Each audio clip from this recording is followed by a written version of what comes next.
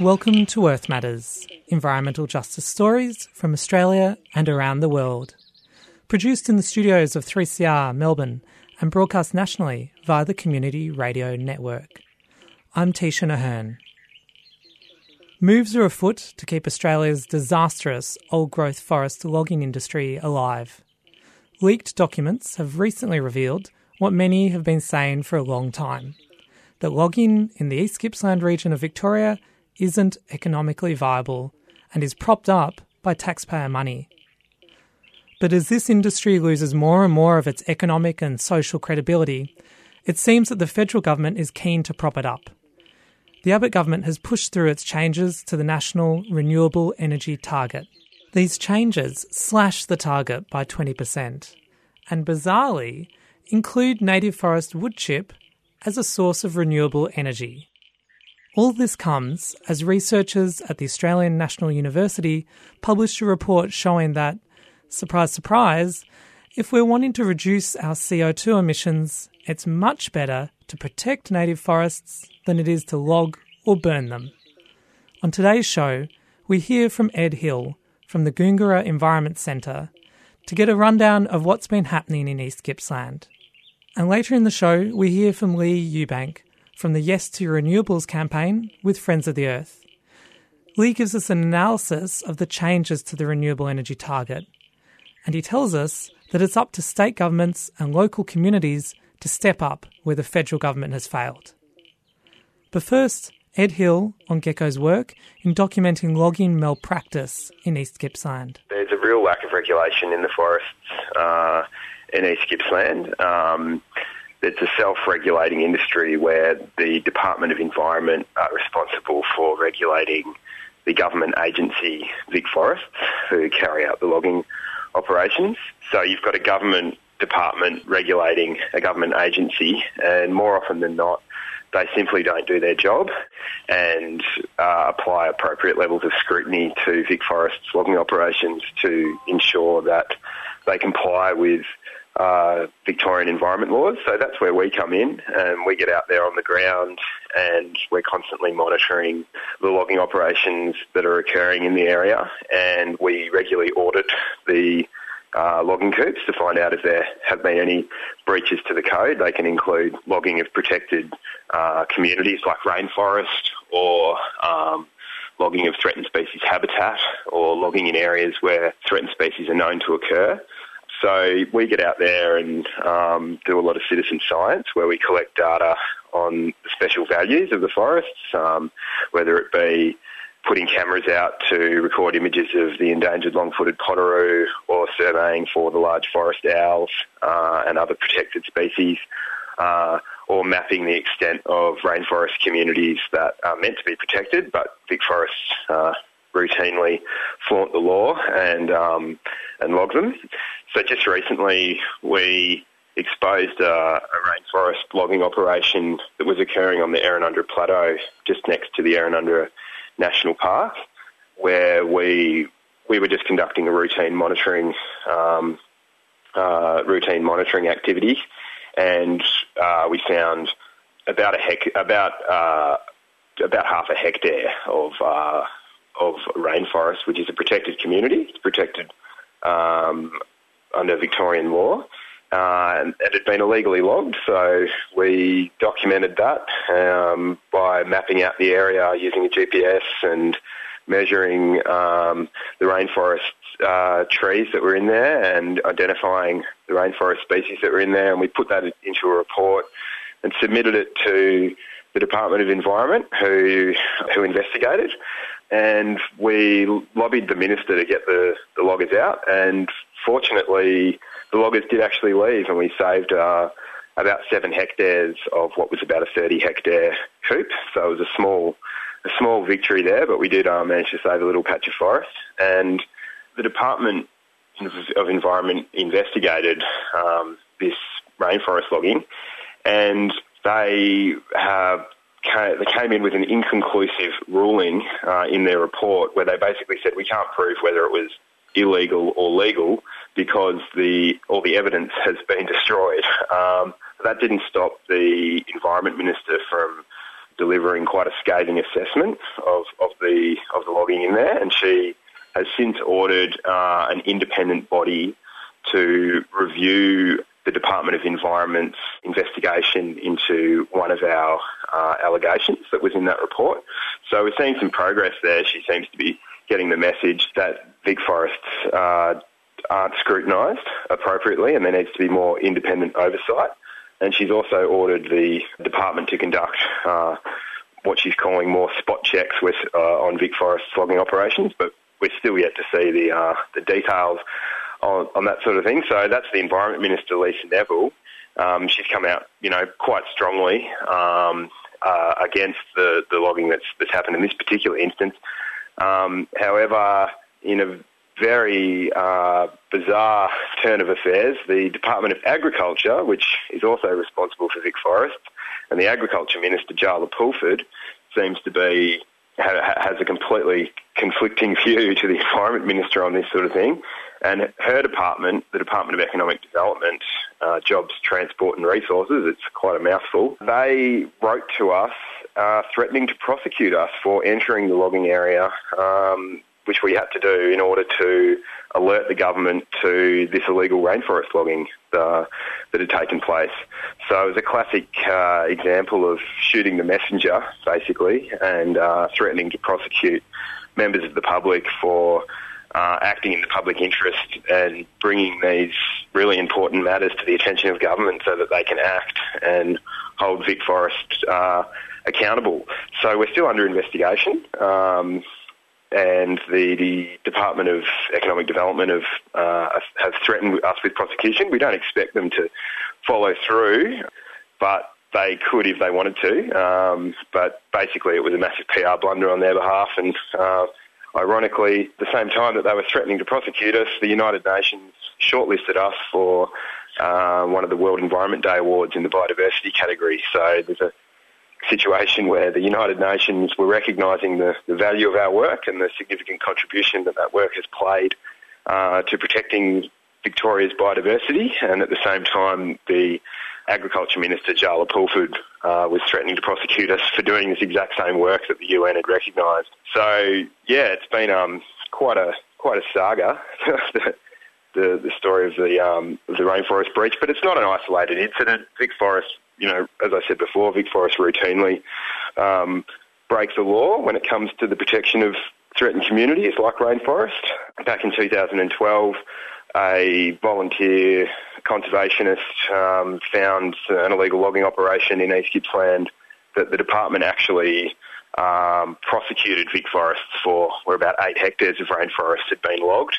They reached an out-of-court settlement and basically just got a slap on the wrist, try a bit harder warning, and that was that. But they don't seem to have got the message because obviously, as this example proves, rainforest is still getting logged. There's a real lack of regulation, and VicForests are just sort of a rogue agency acting like a law unto themselves, and they're not scrutinised. It goes on, and we'll continue to get out there. We don't fear this threat of prosecution, and we'll continue to enter these logging areas to make sure that VicForests are scrutinised, and we'll continue to bring these matters to the attention of the government until VicForests can be proven to be until VicForest operations comply with the law and stop logging these high conservation value areas. You're listening to Earth Matters, environmental justice stories on the Community Radio Network. We're speaking with Ed Hill from the Goongerah Environment Centre about the campaign against logging in East Gippsland. I asked Ed to explain exactly what grounds the Victorian government has in threatening legal action against Gecko. The public is prohibited from every area that is designated as a logging area. They issue what's called timber harvesting safety zones, and they do it under they do it under this sort of facade that it's to keep the public safe. really it's to keep the public out of these areas, and it's also to keep us out from doing the survey work that we're doing, which is scrutinising their operations for compliance to the law. So they are threatening to prosecute us for entering one of these timber harvesting safety zones. Now, it's recently emerged through a leaked government document that Vic Forests is making a $5.5 million loss per annum in their logging operations in East Gippsland. These operations, the internal documents say, are being cross-subsidised by other more profitable operations, such as in the Central Highlands. Can you tell us a bit about that? So we've known for many years, really, that logging in East Gippsland is unprofitable. The Vic Forests have been granted a free resource, which is publicly owned state forest, and they still haven't been able to turn a profit. Their profitability has been brought into question for a number of years. However, these recent leaked documents are actually business plans from Vic Forests themselves, and they basically show that the entire logging industry in East Gippsland is not commercially viable, and that cutting down native forest is racking up losses of about $5.5 million a year.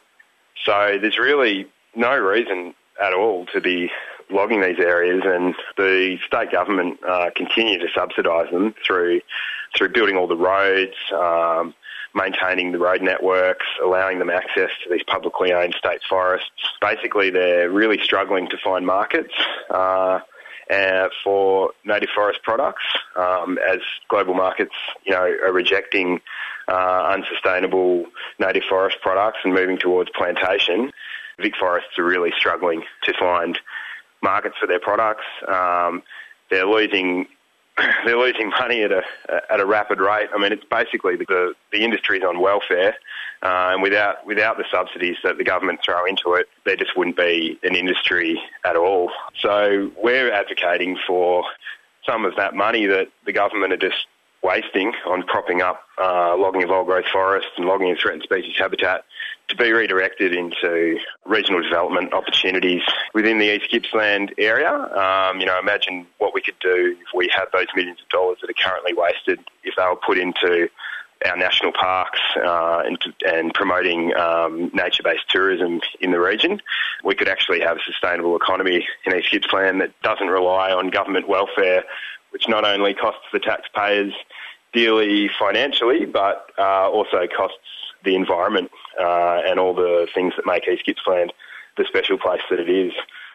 Can you give us a bit of a picture of the conservation value of these forests that GECO is trying to protect from logging? Sure. So, East Gippsland's the Victorian stronghold for biodiversity and threatened species.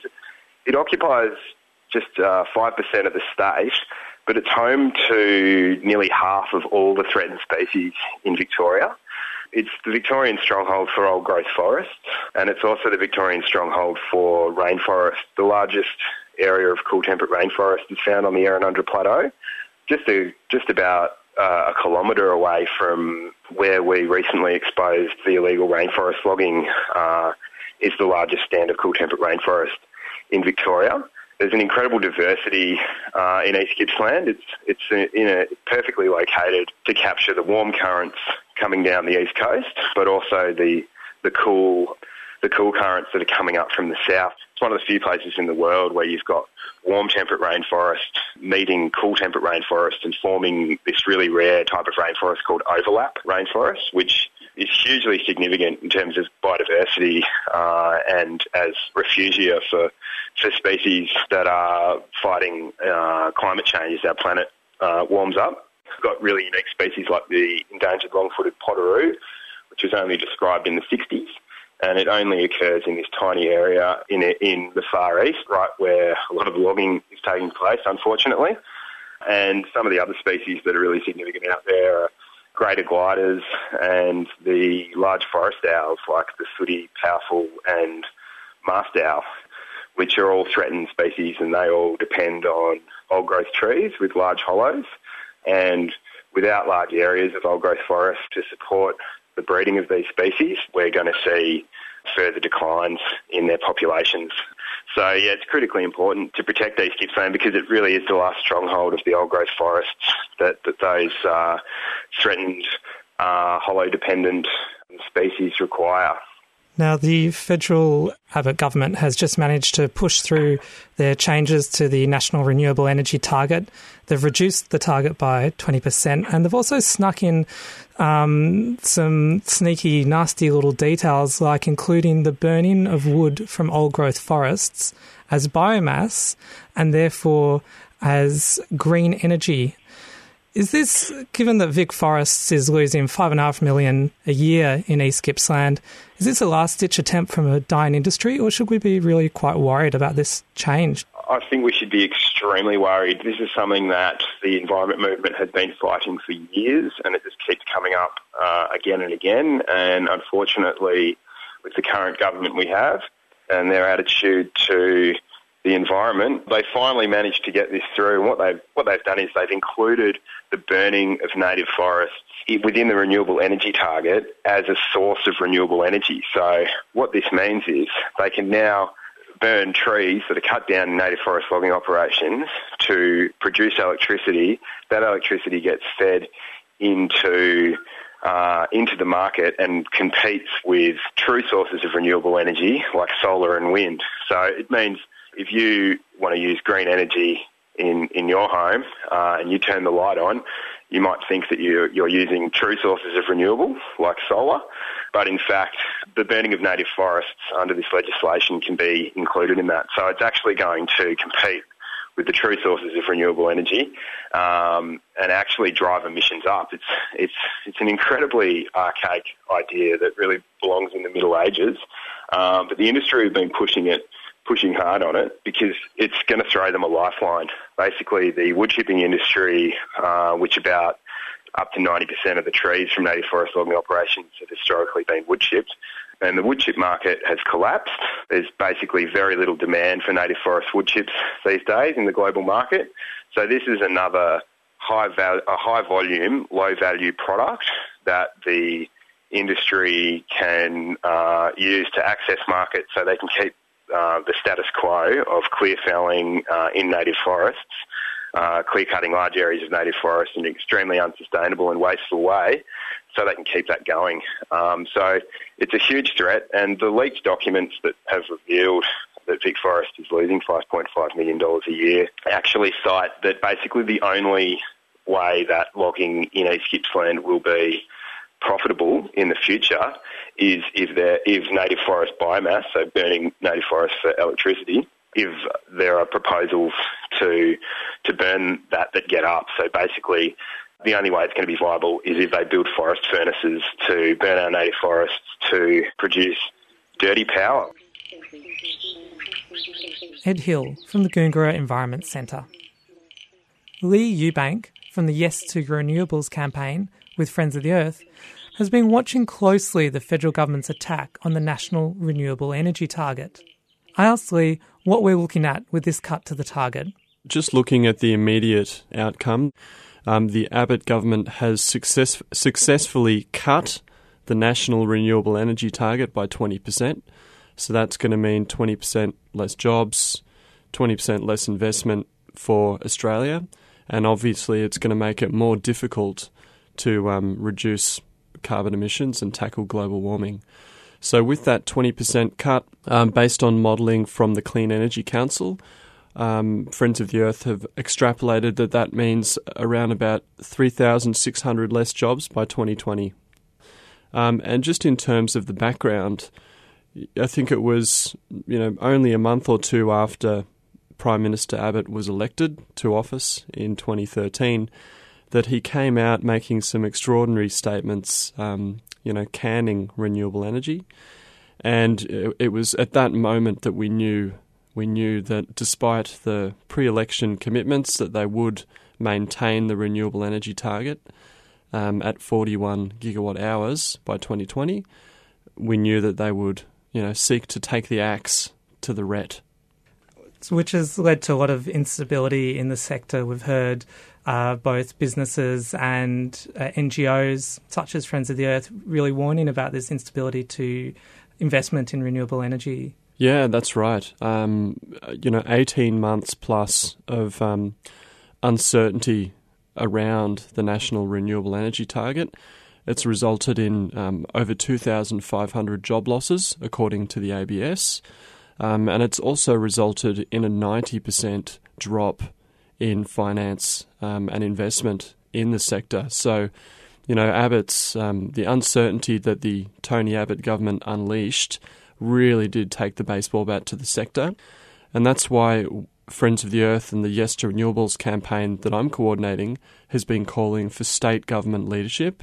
And that's why we've been making the case for a Victorian renewable energy target. And the new state Labor government in Victoria has indicated that they are interested in reinstating the state's renewable energy target, but they seem to be hedging their rhetoric by saying that they need federal government support to be able to do that. Is that the case? Well, it is good to see the new Premier, Daniel Andrews, committing to a Victorian renewable energy target and accepting the problem that, with reduced ambition at the national level, there is a role for state government leadership. Current Energy Minister Lily D'Ambrosio also accepts that problem and the need for state government leadership. What we do know from other states and territories, the ACT is the best example. They've set their own territory renewable energy target. They're aiming for 90% renewable energy by 2020. And the combination of that territory renewable energy target and the certainty, which has now been restored at the national level, it's kind of the winning formula, if you will. And it's that winning formula that will see the Ararat wind farm built.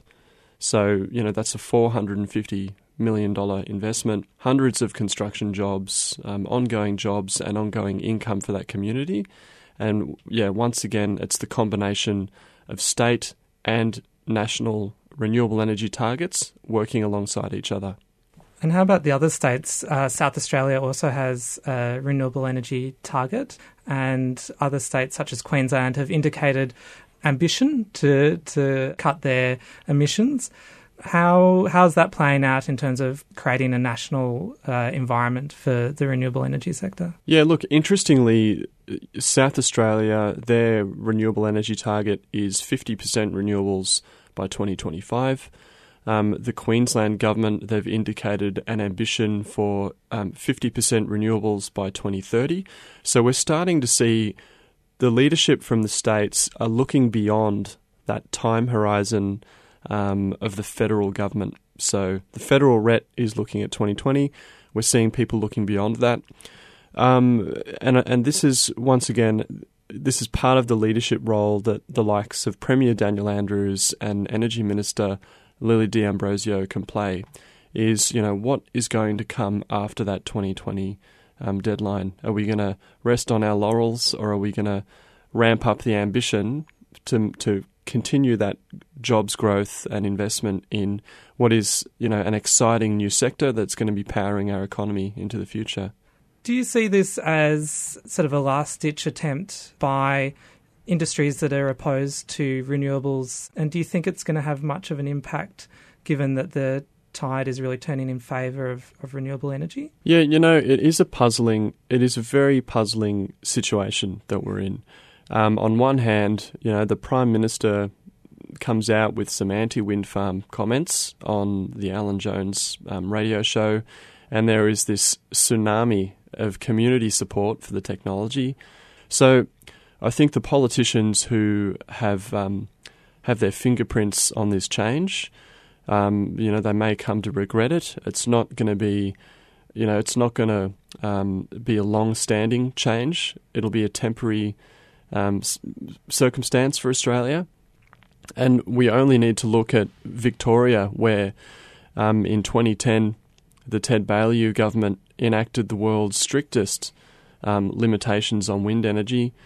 They lasted one term in office, and wind energy was actually one of the key issues. Now, of course, these various state targets, as well as the reduced federal target, don't necessarily actually meet what is needed in terms of a cut to Australia's greenhouse gas emissions.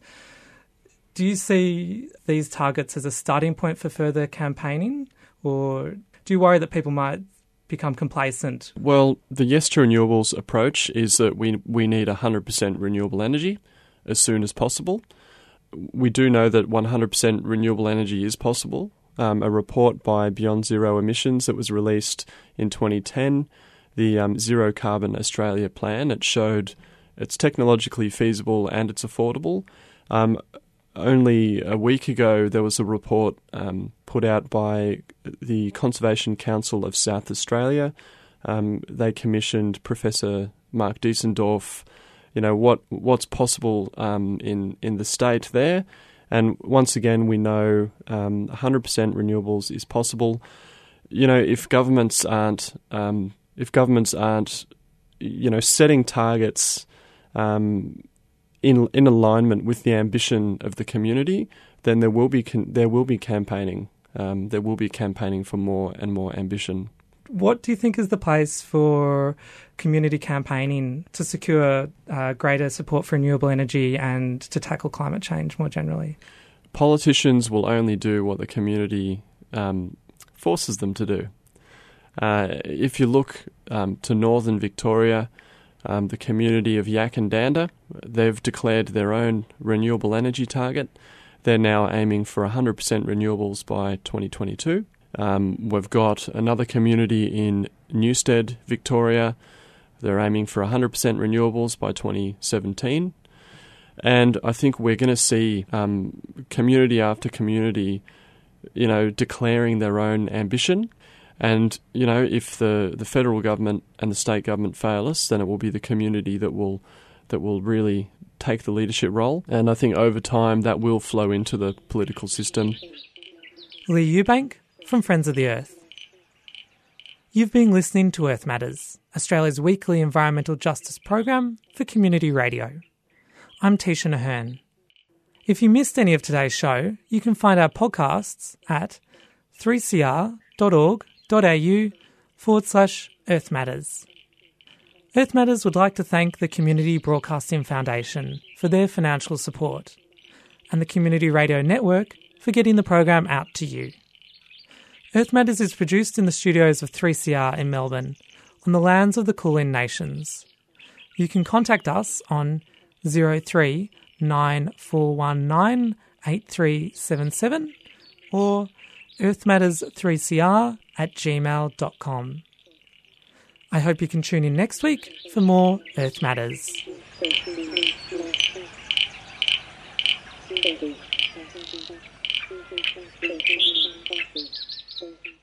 You've been listening to a 3CR podcast produced in the studios of independent community radio station 3CR in Melbourne, Australia. For more information, go to allthews.3cr.org.au.